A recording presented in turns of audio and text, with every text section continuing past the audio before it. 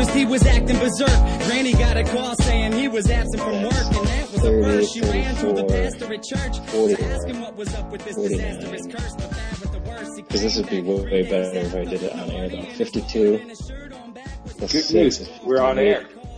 Oh, crap. No, keep going. I'm going to put music over the top of this. It'll be fine. All right. It'll be great. So I'm at 58 now out of 130. Wait, how am I at less? I had 60 before. I must have mathed wrong. Math wrong. I did 3 this week. I've played 4 less games than when I started.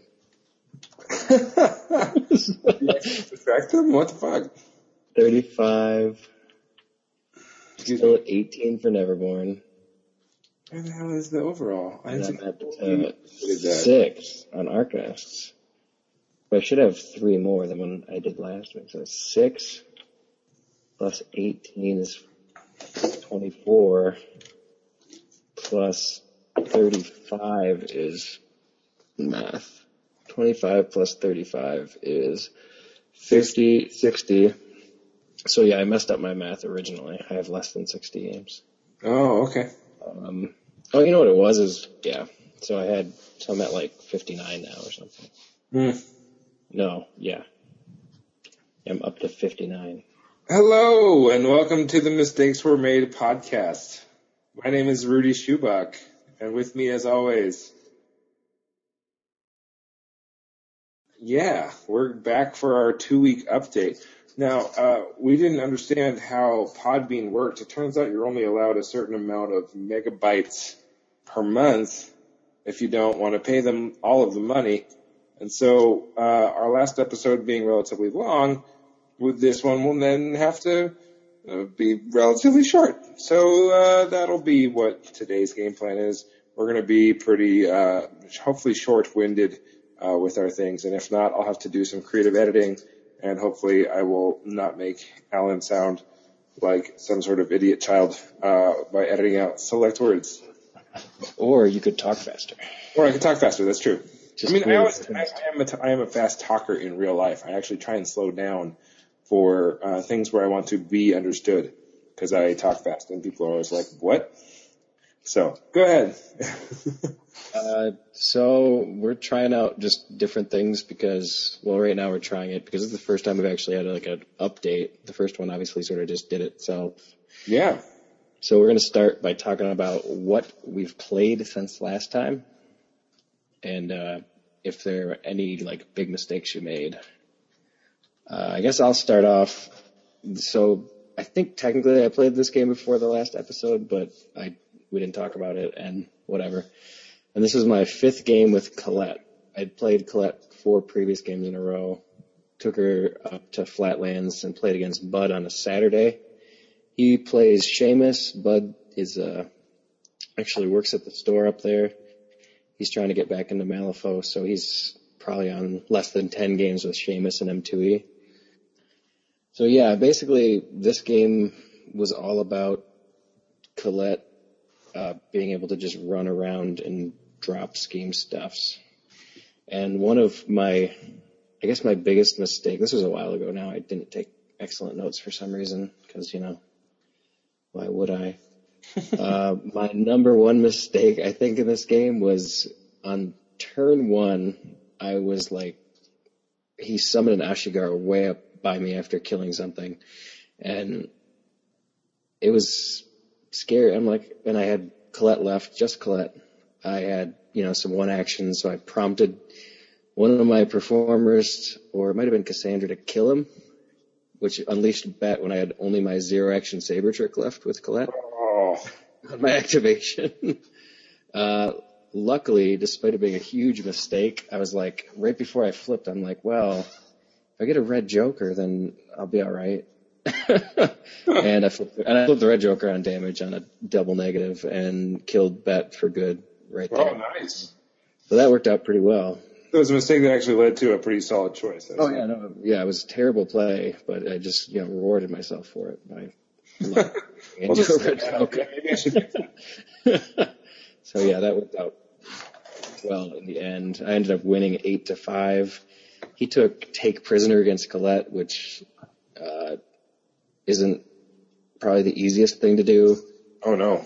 I had Distract, and I think I got 3 points for Distract. So that was fairly easy. If you know that he's got Take Prisoner on Colette, then it's like, oh, I'll just have anybody drop a ski marker anywhere, and then I'll go ahead and use my one action to teleport to that and discard it. Yeah. It was one of those ones where I sort of smoked it out before the end of the game, sort of figured out what he was going for, just because none of the other ones made sense. Like Distract was in the pool, which he would have had to have revealed by then to get points. So I'm like, well, he obviously doesn't have that. And he could have Bodyguard, but he would have had to announce that at the end of turn 4. It was one of those ones where like everything was either announced or by that point was fairly obvious that it was happening. Sure. So and I knew he had line in the sand for one of his because he was dropping ski markers in the center. Right. Which was a really funny turn 5 where it was like Toshiro is going to walk away from, or no, not Toshiro. Joss is going to walk away from Toshiro and remove a ski marker. Yeah. Well, wait, did you take any performers? Oh yeah, I had some performers. Oh, they're the best. They're like the second best scheme remover in the game. Yeah, no, they can just seduction from across the board, and those schemes are gone. Yeah, but at that point they were like, it was just the way the turn worked out. It made sense because it was Colette I was using Siren's Call to get Colette out of there. I got you. For a few things, because it was just, just to get her farther away. Something I don't do enough with my performers, I think, is the friendly lure. Because you know me, I love friendly lures. I do know you, and I do know you love friendly lures. It's just something that I don't play with bells ever, so it's not something I think about. Turn 1, Rotten Bells, walk up, and then lure someone to follow them. Yeah. I mean, the only one that I know that I do on a regular basis is with Ironsides, where she walks forward and then uses You Looking at Me on a gunsmith, and then masks into the extra one and uses You Looking at Me on another gunsmith. But yeah. So you want to talk about one of your games, or you want me to just go through my other one? Cool. I did a game against. I'll talk about my demo game I did. I did a demo game with my friend. I did 2 games in one night. One of them was against Dan Johnson of Before We Begin. I then immediately after played a demo game with my friend Mason, who was in town. Essentially what I did was I played this game against Dan so that Mason could see the basic mechanics of the game and also get sort of a feeling for what my crew and the members of my crew did. And then played basically the same crew, only I think smaller because we went to a smaller Soulstone count in the next game. So he had a good idea of what my crew did. So he wasn't totally in the dark about all of the things that I could do. I think my mistake in that game was giving him a crew that ignored armor because I was playing May and a bunch of models with armor. The other thing that sort of happened in it was he was watching how I was using the silent ones and how good they could be. Because essentially, I had a silent one and a metal gammon take a beating from a Teddy and then kill that Teddy in my first game. And so he's like, I got to kill that silent one. So he put a trapper in line of sight of the silent one, won the first initiative, and the very first AP of the game, he's like, I'll shoot the silent one. I'll focus and I'll shoot the silent one. I'm at a positive twist, which is really a double positive twist.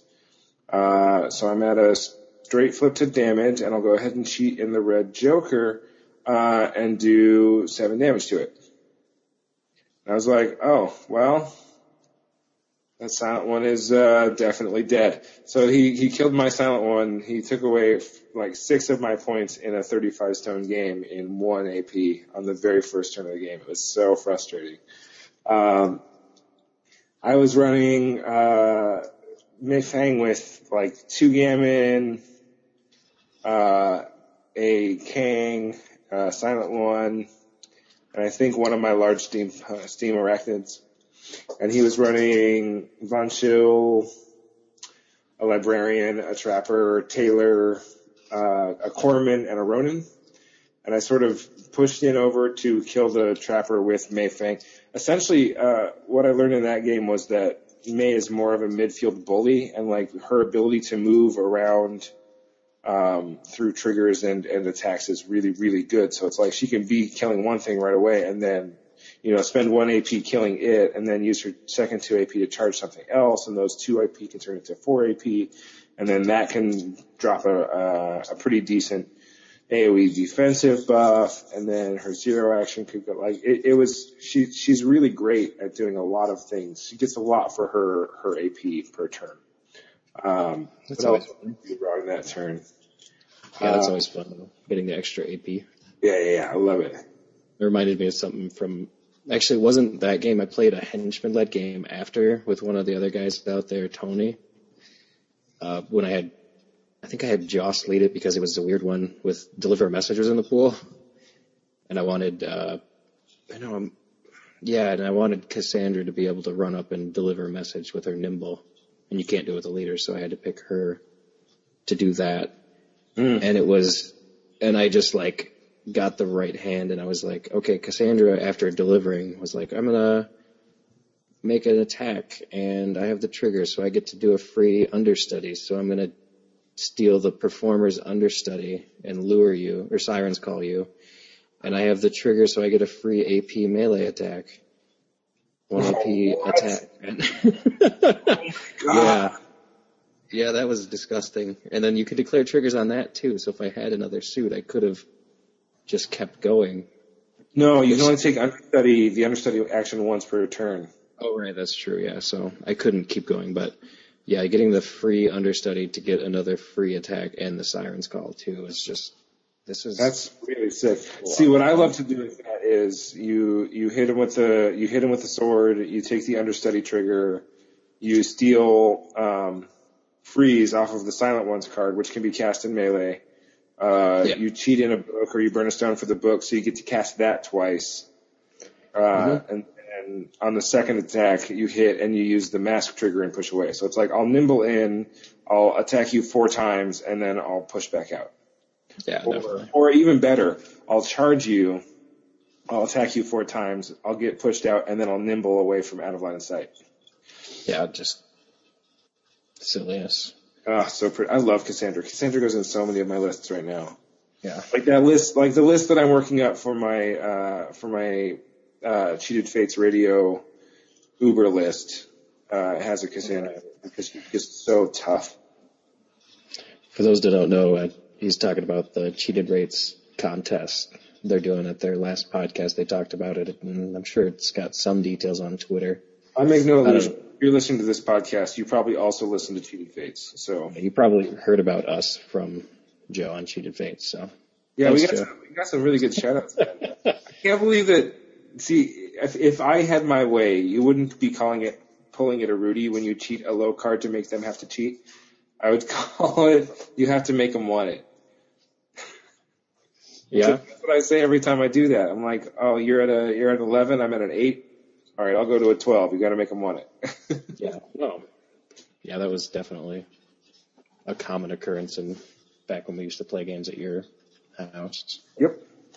I still do it. Dan gets that all the time now. Yeah. So then moving on, I guess, because we have limited time. Sure. I'm going to talk about my 6th game with Colette at Flatlands as well. Yeah, this one was on a Wednesday night. This was actually the epic Wednesday night where we had 19 players with no pre-planned event at all. Like I showed up at a little before 6 and there was already 8 people there and a couple of games going on. And some of our guys, some of my buddies I've played with that live pretty far away actually came up that day, so I got to play against Alex. I don't remember his last name, but you know. Long hair Alex? No, Alex from Our House Games down in Monroe. Oh, okay. Yeah, he was up for the day, which was awesome. Oh, Alex, 10 Thunders Alex. Yeah, he plays 10 Thunders. I played him a couple times, once in a tournament. It was my very first tournament game where he showed me Lynch and how he could kill Sheamus in one turn. Yeah. Yeah. Same list on the next round, and it was definitely rough, yeah. Yeah, that was fun. So Alex brought 10 Thunders. That's pretty much his favorite faction. And he was playing Mizaki versus me. Mm-hmm. It was really interesting because I'm looking to play her down the road, so I got to talk to him about it a little bit. His list was using some of the new upgrades. So he used the Blot the Sky, had Fuhatsu with 2 10 Thunder Archers, a Samurai. So basically, like, that was his gun line unit. With Fuhatsu had Blot the Sky, and then Fuhatsu also had the zero-cost Oirin upgrade, which I can't remember what it's called, which is really good. I use that. I don't know. I'd have to look up my book. And then he also had Mizaki, the Oirin, obviously, he has the upgrade, and a Torakage. Torakage is the one that's just the basic ninja unit, right? Yeah, it's the one that comes out. Them and Yamaziko confused. I don't know why. Yeah, I don't either. They're very different. They are, but I don't know. I don't know why I'm looking in this book because... Oh, no, it would be in this book because it's a new upgrade. But yeah, he was playing that list and basically taking advantage of a lot of ranged. I brought Colette again. My list was Cassandra. I had Colette with the Up My Sleeve, which is the one that lets her swap out Soul Stones for cards or cards for Soul Stones, and then Shell Game, which is the Surge Trigger, which is my favorite Colette upgrade. I am starting to fall for it after you showed it to me. Yeah, and then Cassandra had Smoke and Mirrors, Joss had Imbued Energies, Howard had with Imbued with that upgrade. A performer and a gunsmith. So it was a very killy small list, sort of trying to keep it elite. I should probably take notes of like what my strats and schemes were. I'm realizing now. That's what I was doing today. I was sitting there going, I didn't think about it at the time. It'd be way better. But yeah, it was obviously Reckoning was the list I was going for there, trying to kill stuff. Yeah. And then I think I can't remember the schemes at all. I know that Breakthrough was one of mine, and that's the only one I can remember really, because I remember Cassandra was trying to get Breakthrough in the last turn, or the last 2 turns. But yeah, basically the game was him killing all my stuff with Mizaki and all of her shooty types. So... Because I feel like so often, at least back in the old edition, with like Illuminated and Torakage and all that the 10 Thunders were really more of a melee group. But once 10 Thunders Archers got good and Katanaka Snipers came out, it's like, oh no, we can shoot like... Hey, there's the one. Right? Katanaka Snipers? What? No, there's our one F-bomb for the episode. Oh, yeah.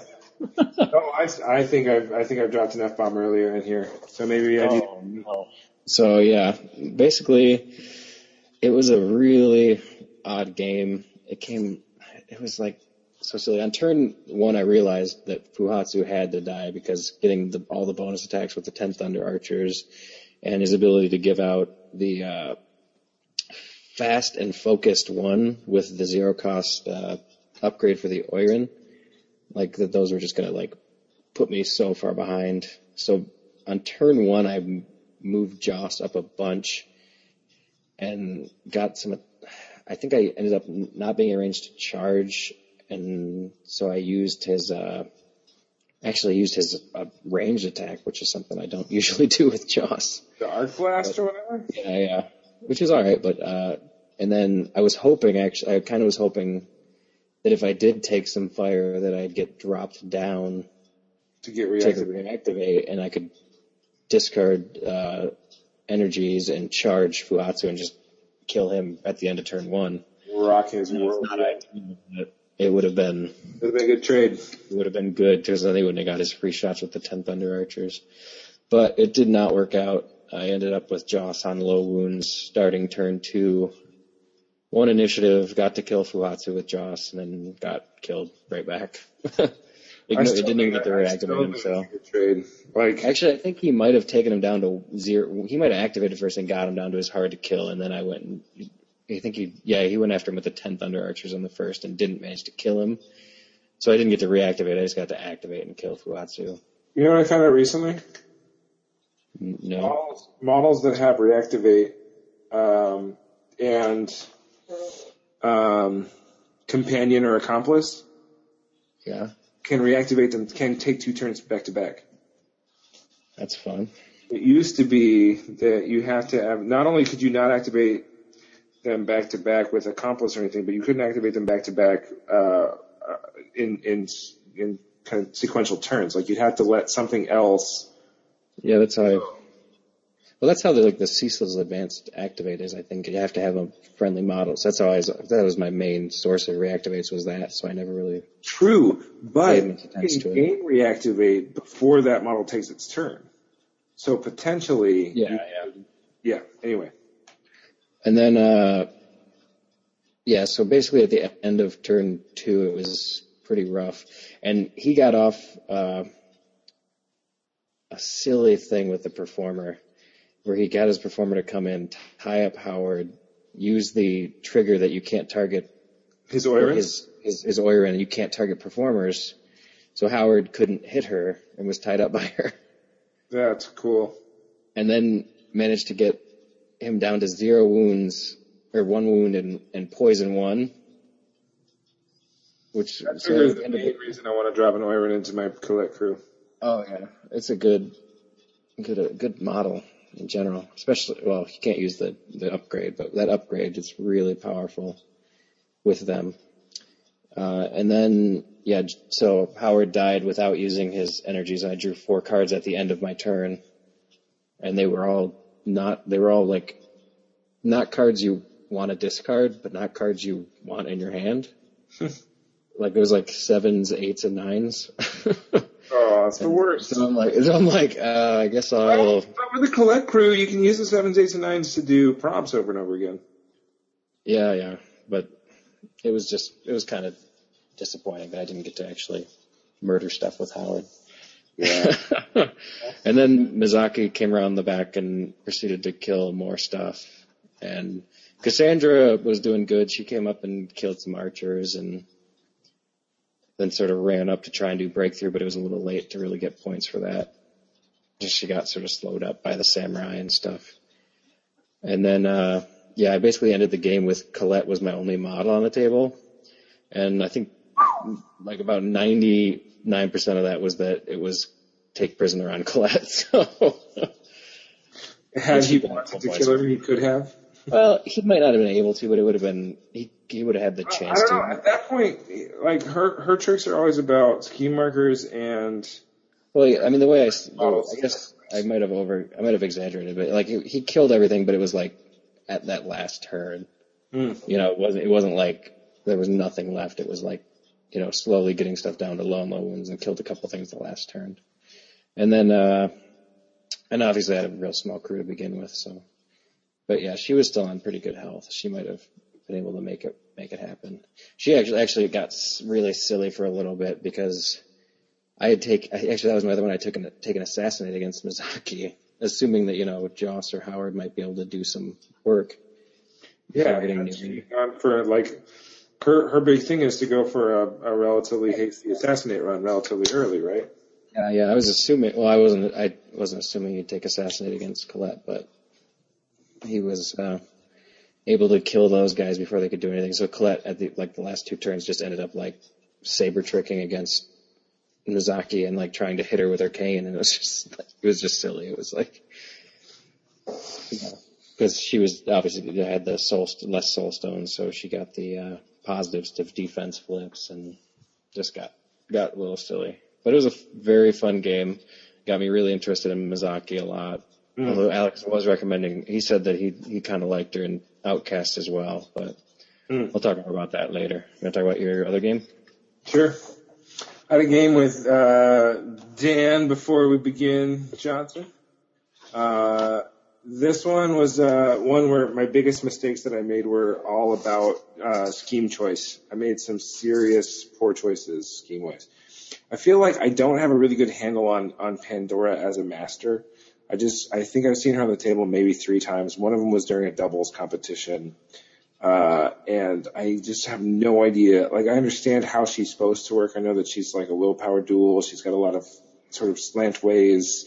mobility, but I was coming in with a relatively killing crew who could focus and do blast damage and things like that. So I was hoping maybe I could do enough damage to pull off an assassinate on her. And then my other one was a frame for murder on a metal gammon. My crew was, I took a couple of large arachnids, a couple of silent ones, and a couple of metal gammon, and then a Kang and a Masaki. The hope was that the metal gammon are buffing the silent ones so that they're at defense 6 and they also still have statue. That gives them a higher chance of blocking the first attack and still getting to proc statue, so they take 1 damage every time they were hit. And that is basically exactly how it happened, except that the person who was doing the first murder run on the 2 that, it was almost a perfect setup. Teddy was coming in, he was looking right at the metal gammon that I had frame for murder on, and then he tried to use, he was like, all right, I'm going to use gobble up. Who over there has the lower willpower? And I was like, well, the silent one and the metal gammon have the same willpower. He's like, okay, well, I'll go for the silent one. I was like, no. Did you say that out loud? No, I did not say no out loud. Because it might have been a tip off. So he didn't get that off, so he ended up having to just charge. He didn't get his his 4 attacks per turn, Teddy. He took the silent one down to all but 1 wound, so he really did lace into her. And then she activated, she healed herself, she hit him with a couple, I think 3 attacks. One of them, she got to filling the cracks trigger, so she healed a little more. And then the metal gammon took over, headbutted the guy a couple of times. Teddy's defense is terrible, so it's like Teddy's defense of 3 versus metal gammon's melee of 4. The metal gammon's coming out on top for like the first time ever. Drops a couple burning on him because he was dealing damage within range of the protection of metal target, and the 2 of them together killed Teddy in 1 turn. Nice. Except you didn't kill him. I really wish that he would have killed the metal gammon first. Yeah. So then I spent the rest of the game trying to push the metal gammon up far enough to be in line of sight for attack. So I think I got 1 point because Baby Cade came over and stabbed the metal gammon, and I was like, I let it happen. And then he died. And it's like, all right, I'll get 1 point for that. Yay. Yeah. And then I had a pretty decent assassinate attempt. I got Kang and May in range. And then she just started like passing out insight to things, and every time she won a willpower duel, she got to push. And so she just took Pandora and pushed all the way back to her backfield just from like defensive and offensive triggers, and then she was gone. And I was like, now I hope to be able to maybe get a turn 6 so I could push a silent one into range and attack, but it was way too late. He smelled my assassinate run coming and just ghosted. Yeah. I think I ended up losing 4-7. I got 3 points for strategy. He got 3 for strategy. I think he had bodyguard on Eddie or something. I don't know. I don't remember what his other one was. He also doesn't remember what his other one was, but he had assassinate on Mayfang and he got it. I had assassinate on Pandora and definitely did not get it. So yeah. I think I had 1 more strategy point than him. I think he was like, I got 3 on strategy, 1 on schemes. I think he's got 2 on strategy, 2 on 1 scheme, and 3 on the other. I think is how it went down. But it was a fun game, and I learned quite a bit from it. I brought a couple of large arachnids because I figured they would be pretty tanky jump points for me to be able to rail walk to. But one of them ended up too close to a candy and spent the entire game paralyzed. Yeah. But it was fine because he was still like a central point for her to jump to if she needed to jump. And the gammon and the gammon and silent one combos really did do a lot of work. It was pretty good. It was pretty solid. Mm-hmm. What else did I tactical? Yeah. Yep. That was it? That was it. Yeah. That's fun.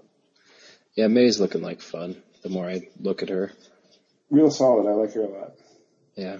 I've got a lot of stuff that goes with her already, so it makes it also fun idea. One thing this is a revelation I had on that day when I played against Alex and there was 19 other people, because there was 2 other people playing Colette that day at the store.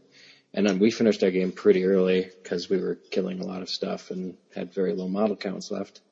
And we had started fairly early, so I wandered around a little bit and I realized that there's a scheme that I kind of discount a lot just from playing the Masters I've already played. Like, I never really considered it.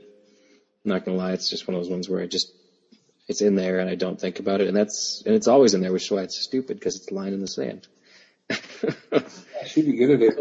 Yeah, I played 6 games with her and just never thought Well, the problem with line in the sand is that, and there are a few masters who can do it. And they're like Kaladi, Colette. Kaladi just because he has the model count. Colette because she's got the scheme marker generation. Shenlong can do it. And there are a couple more. McMorning can do it. C. Hoffman maybe can do it if he's got watchers and they're dedicated to it. But for the most part, there's going to be something else that seems just a little tastier, something that's... Yeah.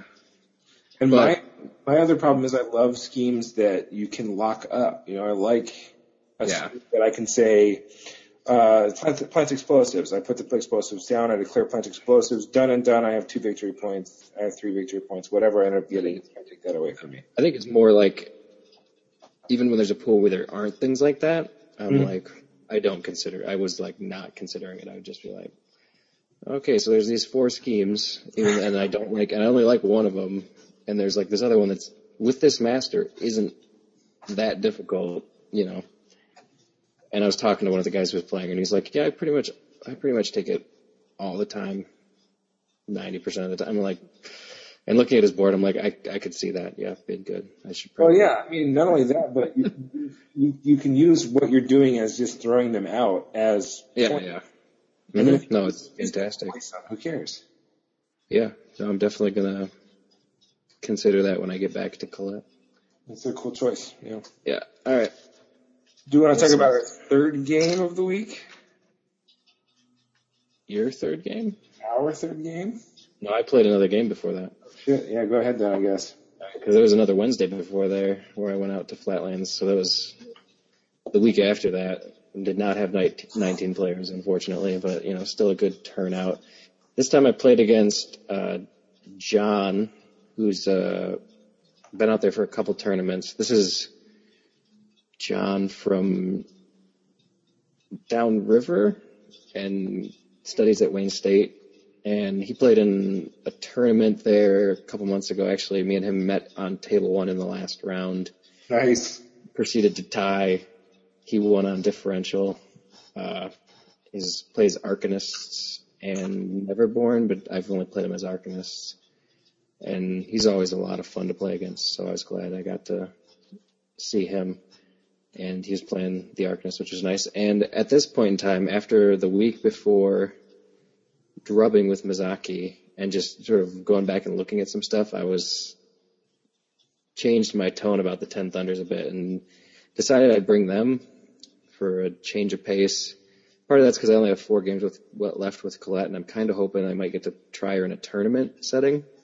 If Joe runs a tournament in the next couple of months, I'll bring her out for that. If you are in a tournament and you want to play a Colette, you probably should. You just don't get to count it towards your totals. You shouldn't. Yeah, I'm just going to wait and use those last 4. If it's a 3-round tournament, I'll get 4 games with her, or 3 games with her, and then I'll have 1 more that I'll do before. Somebody else. Yeah. So, or I might bring in Karis for a little bit. I got to get to her a little bit before I am willing to play her in a tournament because I've never played her before. She's real good. Yeah, I found out in this game. I mean, she seemed really good, but yeah, I decided to go to 10 Thunders for that one, and because I'm afraid, I played Jan Lo, who I've played before, as 10 Thunders rather than just going completely for Mizaki with a bunch of models I've never played. So I brought in a few things that I can bring in 10 Thunders that I hadn't played before, and figured I'd get a little bit of handle on the faction a little bit before I jump off the diving board there. So I had the Yanlo. This one we were playing, it was... What was it? The Yanlo, I'm guessing either Reconnoiter or Turf War? You know, I really can't remember. It didn't actually matter too much.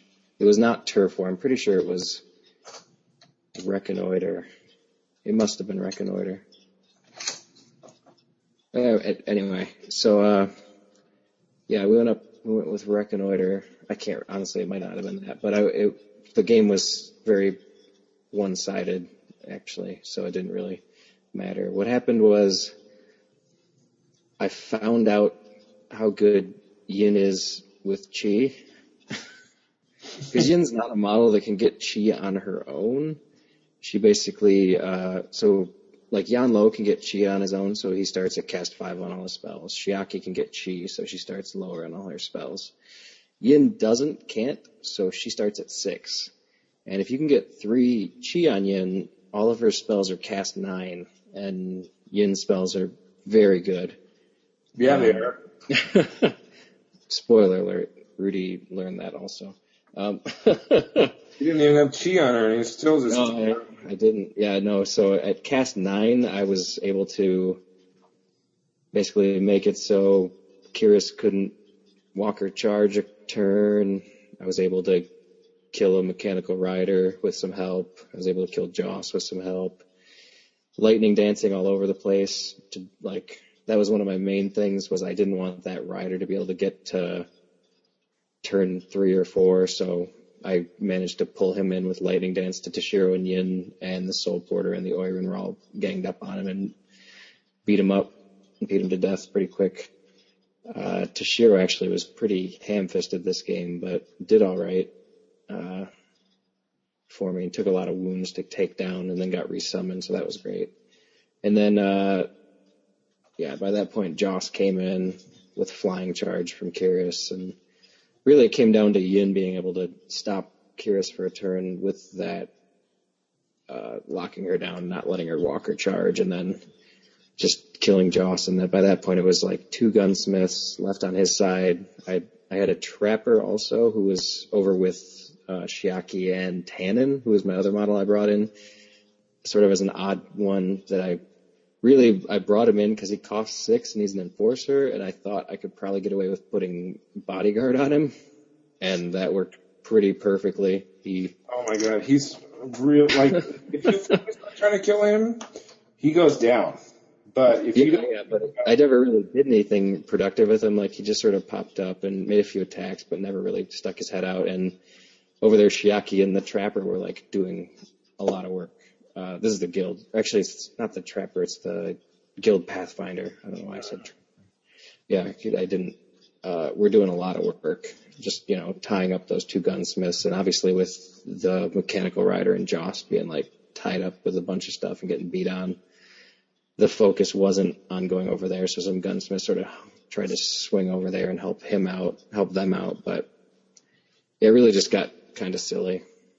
The Soul Porter has a melee 6 attack. It lets you get Chi on models, which is how I got most of the Chi on Yin. And the Soul Porter actually, if he can get into range where he can charge and before he dies, he's going to get you a lot of help in that sort of setup. With a 3-inch melee range too, which is just silly. Yeah, it is. It's a giant spear. And that was a lot of fun. It ended up being a 9-5 win. I think I only got 2 points for something. Or I might have lost one might not have got 4 on strategy. But I don't remember. And then, strategy happened to be.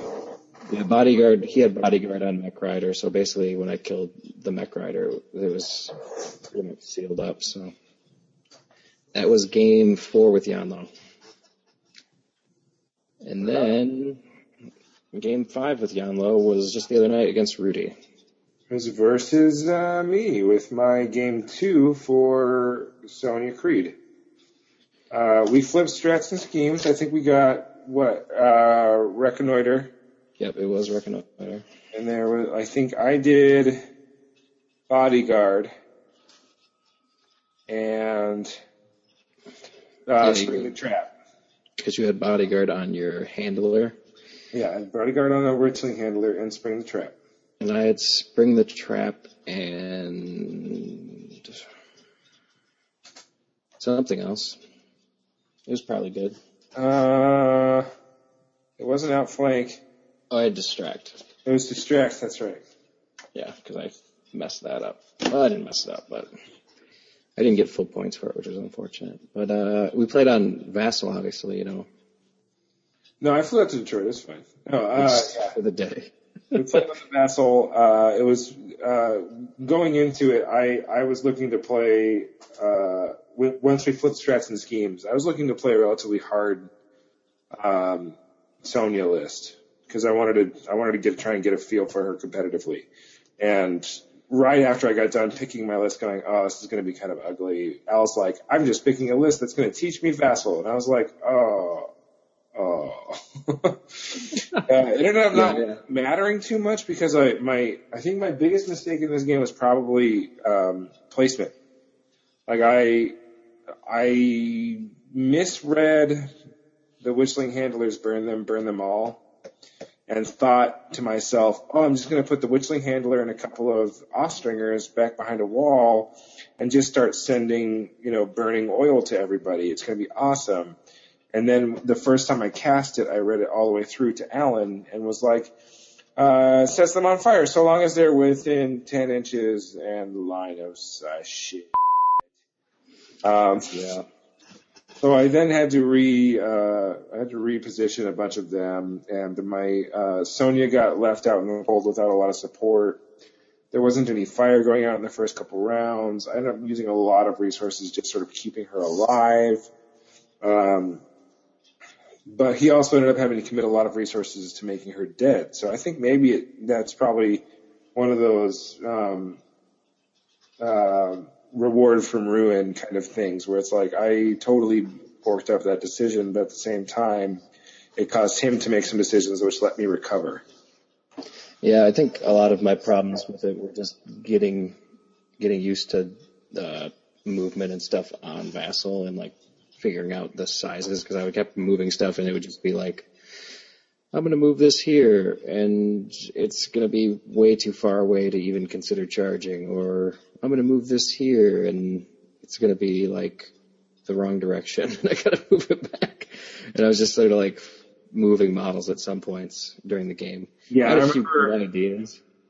I remember when you were playing with the Pathfinder, it's like, all right, the Pathfinder is, I guess, going to move down. It's not really good position. I mean, I guess I'll try and summon a trap. That'll fail. That was a lot of it. All right, I'll move her back up. Well, because I thought my main problem with that was I was like anticipating the Lone Marshal doing more work against Yin. So I was like, I need to move the trapper up there, but I also didn't want to lose a model for Reconnoiter purposes and put go in that center, because the center room, the center room was like, there was no way to get through the center without like losing a turn of Reconnoiter points. Yeah, so definitely. Yes. And you had Austringer, so they were all like, well, we can stand way farther away than you can. And my guy had to sort of like, I have a 12-inch range.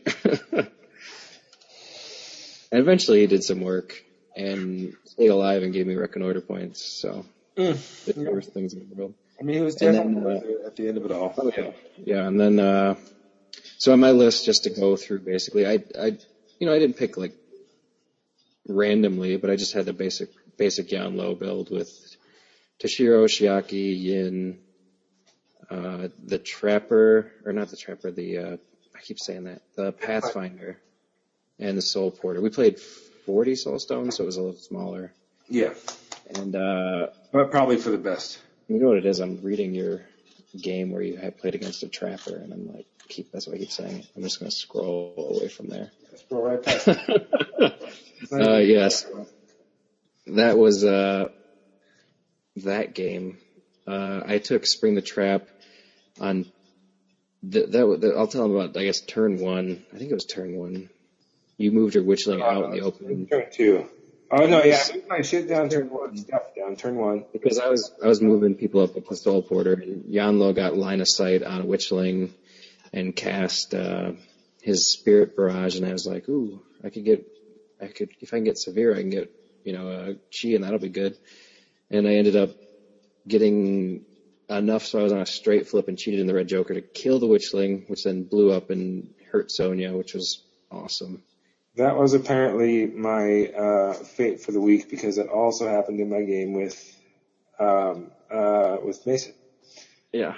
So. It was definitely a nice shot, but then Toshiro was out of position, and I was like, oh, right, I need to spring the trap on Sonya.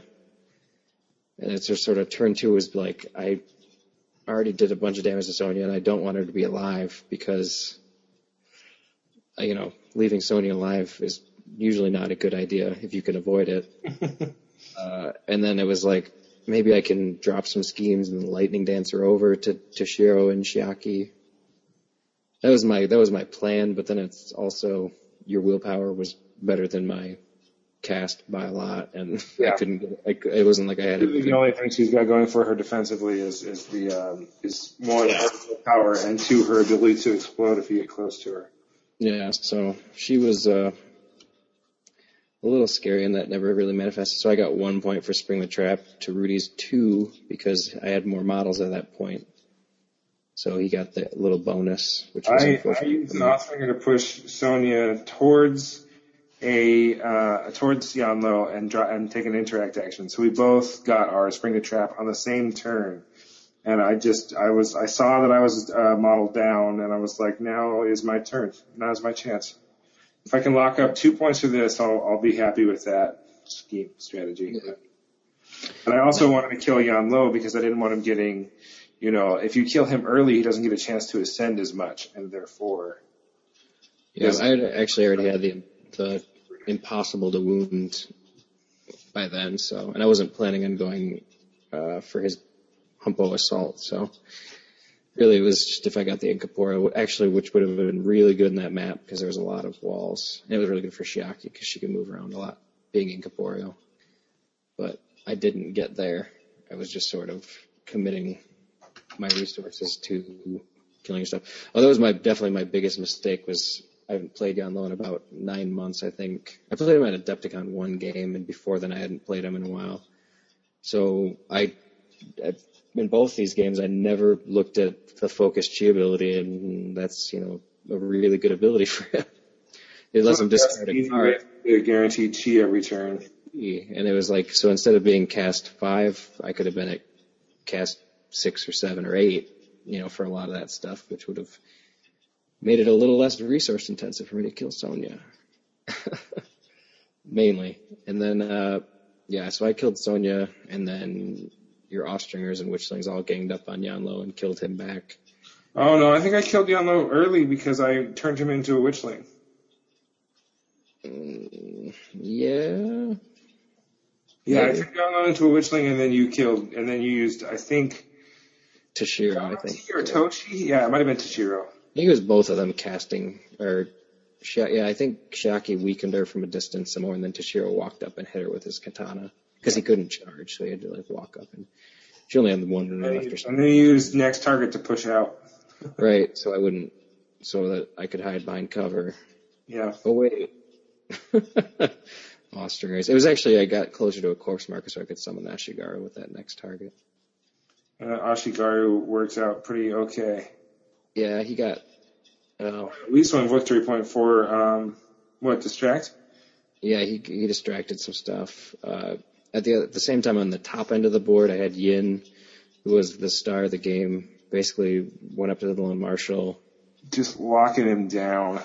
Put him on negative willpower duels, and then said, I'm terrifying, and you're distracted.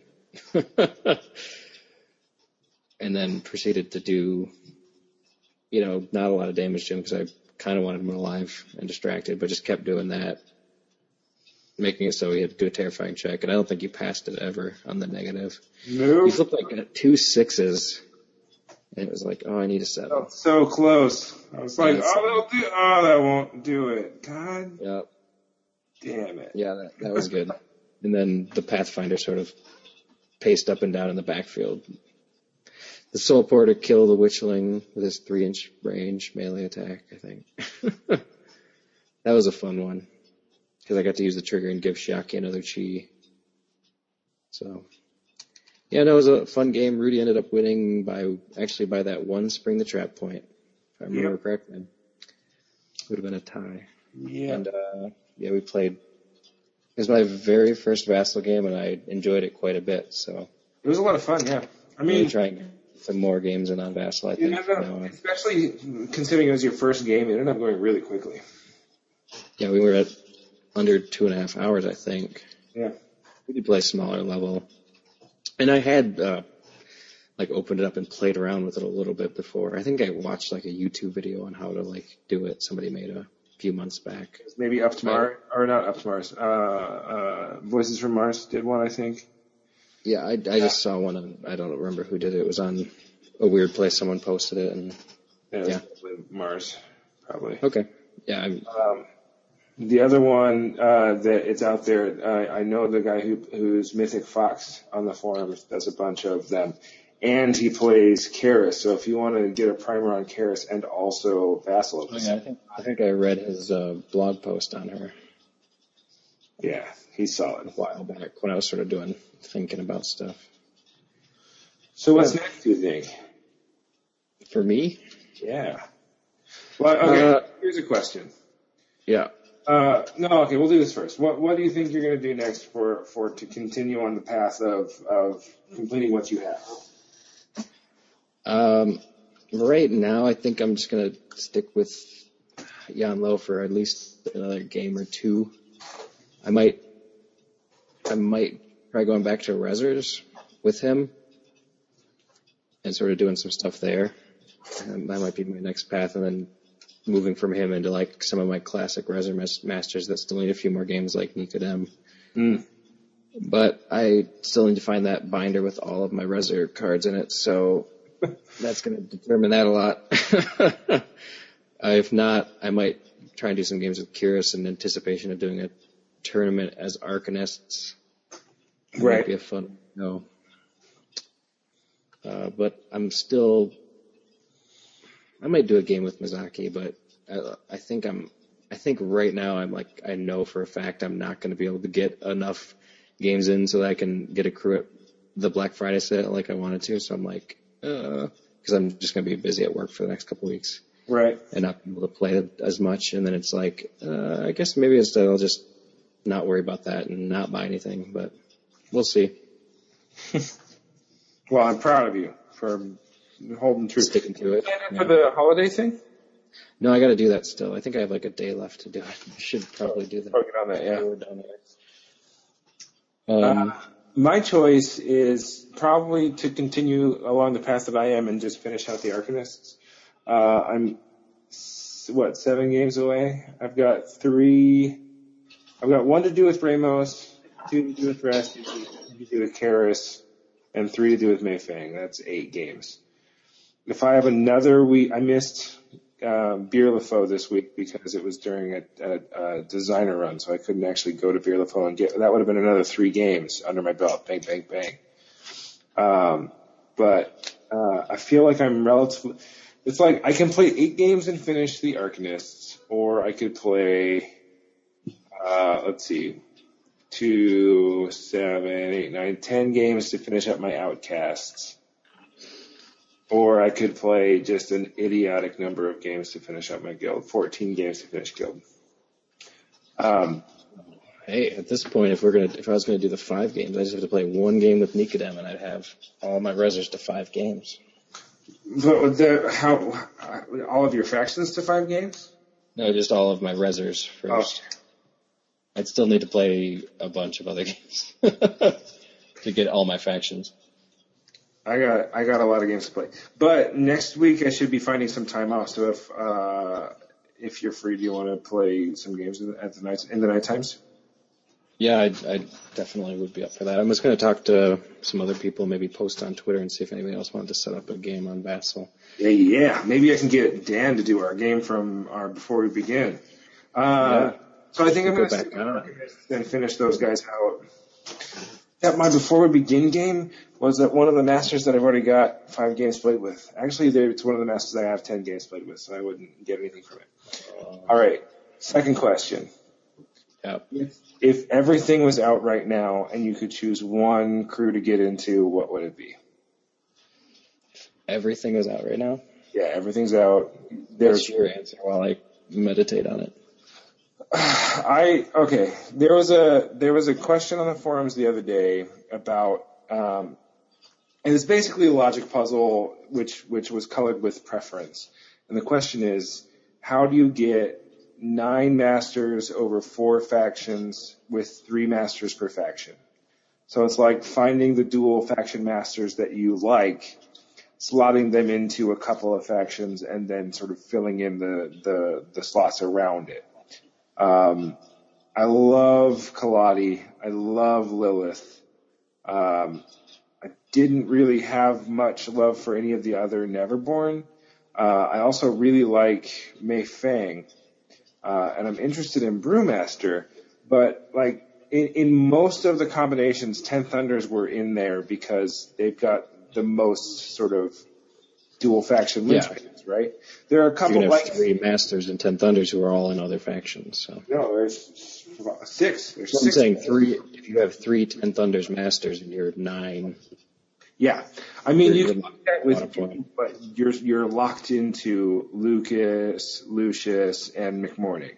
You know, you can do that with who's the other one? Neverborn. But you're locked in with Lynch and Lucius and Zoraida. Yeah. Or Rezzers are the same way where they have the 3.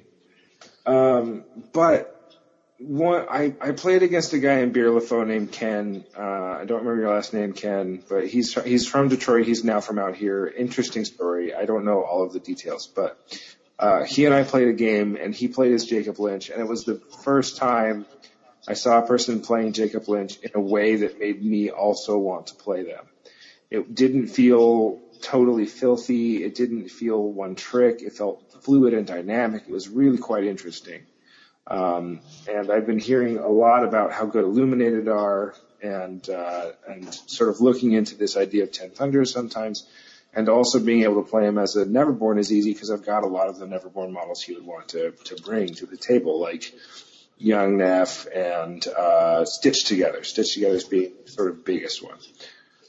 He'd be really easy to get into. All I would need is the box set, but I'm keeping myself from going down that path because we're on a show and we've got a goal, and I'm trying to stick to that goal. I found out the problem with being on the show is that the guys a few of the guys that play at Flatlands listen to it. Obviously Joe does, and Mark is listening to it too. So it's like I'm looking at the shelf with all the boxes, and I just like sort of pick one up and look at it, and they both look at me like, I'm like, damn it. Shut up. Yeah. And so it's like, luckily, like you said, the question was any box that's not out I could get. Yeah. Yeah.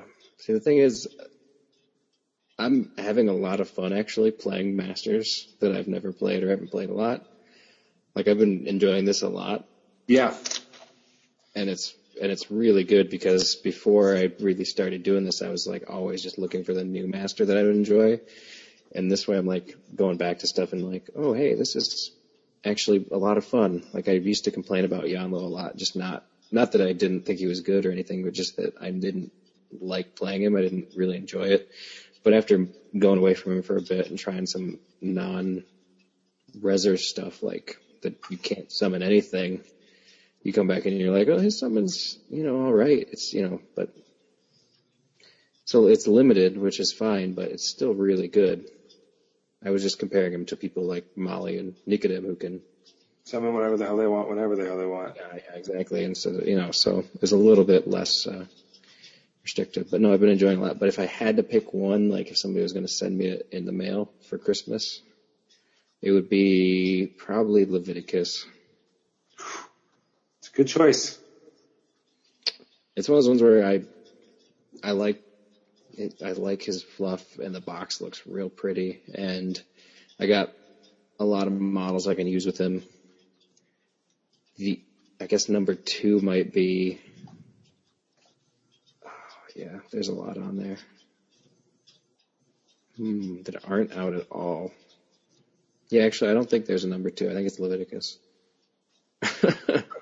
Ironsides might be on there, but I haven't really looked at her enough to really say I want to get her. I like her a lot, but I still feel like I've already got her. You already made her, so. Yeah, I hear you. My question is, when that box comes out, since I'm already playing her, I'm already committed to playing her, do I get to buy her box?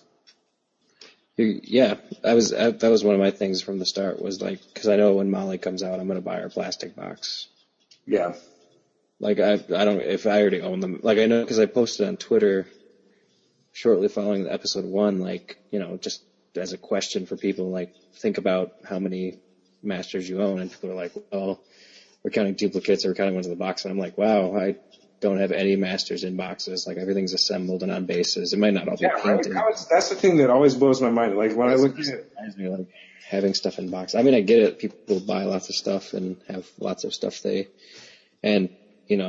not having children or a wife, I have a lot more free time to hobby, I guess, too. So that helps. But that's a good point. I remember seeing the unassembled shelf from, I think it was Sean Overton, the guy who did Adepticon, on the Weird Place. I'm like, he owns more things in boxes and unassembled than I own. Oh yeah, I mean, painted and assembled, and it's like, how he owns more unassembled than I do at all. Like painted, unassembled, whatever. I feel like my biggest problem is I get to the point where I get them home, I get them out of their box, I put them on bases, and then I put them in a foam case and forget about them. Like, my problem is getting them from built to painted. Yeah, so it's one of those ones where I'm for sure going to be buying some boxes and upgrading to plastic. I've already been looking at some just because my metal models are, when I first started, I'd never played miniatures or assembled them before, so I didn't know about like things like pinning and stuff, so they're starting to lose parts, and it's like I could really use a Nicodem box, with some nice plastic punk zombies. There's the littlest part of me that wants to buy a Seamus box, not because I want to play Seamus, but because it's like, if I'm going to get Bells, I might as well have Sybil. Oh yeah, no, if you're going to play Molly, you're going to want the Seamus box. It's exactly. Like, you want Sybil. Like, you might not play her in every game, but she's really good in there, and you're going to want the Rotten Bells anyway, so. What I may do is play my Fulmars as Rotten Bells until what time I am allowed to purchase again. Or who knows, maybe my holiday buddy on the Weird Holiday Exchange will get me a Seamus box. Or a Rotten Bell box, or whatever. Or a Rotten Bell box, that's also fine, but. Yeah. I don't know. I kind of don't want to get the Rotten Bell box because I feel like I considered buying the Rotten Bell box. And then I was like, well, but then I've got Bells. I don't have Sybil. I'd want Sybil eventually. I'd have 6 Bells at that point in time. I don't want to do a Bell spam list. Or you could get the old metal Sybil. I don't like either of the Sybils. She's one of the models I would want to proxy. Speaking of, if I got Jacob Lynch, I would want to proxy a Hungering Darkness relatively quickly. Yeah, definitely. That is not a pretty model. So maybe next time we can go a little more in depth with this idea of the three or nine masters, 4 factions quandary. Yeah, because I had a few lists that looked pretty good. A couple of them I were like, I'll take Lucius, but not because I want to play Lucius, because I want to bridge between Guild and Neverborn. And I was like, I can do better. So yeah, that was. And then maybe we can also talk about what we're thinking about for our contest entries. Right. Yeah, I should do that. At Cheated Fates Radio, right? At Cheated Fate Radio. Yeah, they got their Twinkle handle back. So. Yeah. So they're doing a contest. And just the prize for that is a Kaladi box. So that's why I want to win it, so I can have Kaladi. If I win it, I'll have him ship it to you because I've already got a Kaladi painted. Joe would love that because then he won't actually have to ship it. He could just. That's true. Right. That's true. Save him shipping money. It's funny because it's like the things that he might give out as prizes are Kaladi, which I've already got and painted, Metal Victorias, which I traded off for that Kaladi and then bought the plastics, and Marcus, the one Arcanist Master that I really don't care to want to play at all. Plus, it's the Marcus I don't like. I would want if I were to play Marcus, I would want Alt Sculpt Marcus. Yeah, they are the old metal crew boxes. So. And I would want the creatures from the new set. So it's like, none of the prizes are things I want, but at the same time, I do want to play because it's a fun game. Yeah, and prizes are fun, even if you don't want them. You can also use them. Yeah, exactly. You can use them later for that. Anyway, that's going to be fun. I think the deadline's early December, so. Yeah, it's the December the 11th. I listened to the podcast today. Okay. I haven't. I listened to it when it came out. I think it was a week and a half ago almost now, probably. Yeah, my buddy Mason was in town, like I said, so I had someone to talk to and chat with while I was on the bus instead of listening to podcasts. Cool. All right. Anything else? Any plans? No. Other than that, I'm currently in progress painting Victoria of Ash, Victoria of Blood, and Victorias of Slaughter Avatar for A Weird Place painting contest for November. So that's what I've been up to crafts-wise. Yeah. Hobby. What was the old hag that Adam and Joe used to do? I don't remember. It was hobby something games. Can't remember what the A was. Yeah, I don't know. Oh, no matter. I'll have to ask Joe. You should, yeah. Anyway, so I'm probably going to try and get out there Wednesday and hopefully get maybe a Vassal game in. I might try and set up a game with our buddy Miles, too, because I think he would actually have some time off. He's in grad school, so he's very busy. But I might be able to. I'm trying to set one up for a while. Well, not very much. He's like I said, he's in grad school. He wants to be playing, but isn't? Yeah, I think so. So I'm going to try and get a hold of him and set something up. I mean, I tried to. Every time we went out to Flatlands, I tried to make him come with, and it was just like too busy or too apathetic that day or whatever. So. Yeah. I mean, I get it. I feel for him. Like, I did not want to. I don't think I started doing regular Malifaux trips until the year after I was out of grad school. Also, I just didn't have time. Yeah. Definitely. All right. Well, I guess I should say what our Twitter handle is. It's at MWM Podcast. Currently have 15 followers, so we should hopefully get a few more. Yeah. And the email is Rudy. Also, it's MWMpodcast@gmail.com. All right. And do you check that or? I have been. I had been. Recently. I doubt we got any emails, but just in case. Let me go ahead and check that right now, actually. We got one I actually did get one from Joe. Oh, really? Yeah. I should read it on air. Oh, my God. We're probably way over our limit of time. Probably. This might be a lower audio quality episode. Either that or I'm going to have to drop some more money so we can just do unlimited. It is a lot more money. It's a ton more, yeah. It's like $50 more or something. It's like, He says, first off, great to see you two take the plunge into the wonderful, wacky world of podcasting for a game you love. You guys have taken your first steps into a larger world. Okay, now for the fun feedback part. Your sound quality was very good. You both have great radio quality. Basically, I enjoy listening to you talk, and that's exceedingly important for a podcast. Normally, that's the hardest bit, and you've already got that part down. Thank you very much, Joe. A+ on the banter. Well, I mean, we're good friends to begin with, so we've always had decent banter. I think that you have both in the name of the cast and embracing it, even in the introduction. Mistakes Are Always Made is a great name that brands well and tells people about what you're about right away. Be true to your vision, and then I'm sure you two will go far. Leverage the community. We already did that a little bit. I mean, Two Fates Radio totally does a couple times in their most recent cast, which was great. Record and post as regularly as possible. We're starting with a 2-week schedule just because I feel like if we do updates every week, we're gonna have very short podcasts, and we're gonna end up eating up a lot of our space online. So for now, 2 weeks sounds pretty doable, and also will give us enough to actually record. Keep it fun. It's an extension of what you love doing. Don't let it become a chore. That's all, and this is all very good advice. Yeah. Cool. I can forward it on to you, or I can just give you the password to the account so you can check it also. I already have the password, right? Because I don't pay for the podcasting thingy. But yeah, no, that's great. Thank you, Joe.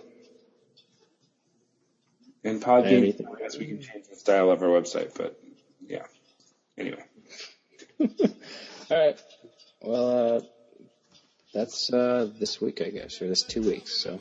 Yeah. Did we have a sign off last week, or are we still waiting for one? We're still waiting for one. Right. Well, we're gonna have to figure that out at some point in time. Episode 3. Look forward to it, right? Now we have a deadline. It had me wondering what was it when I was younger. It had my brain racked as I stumbled off the night towards the train tracks.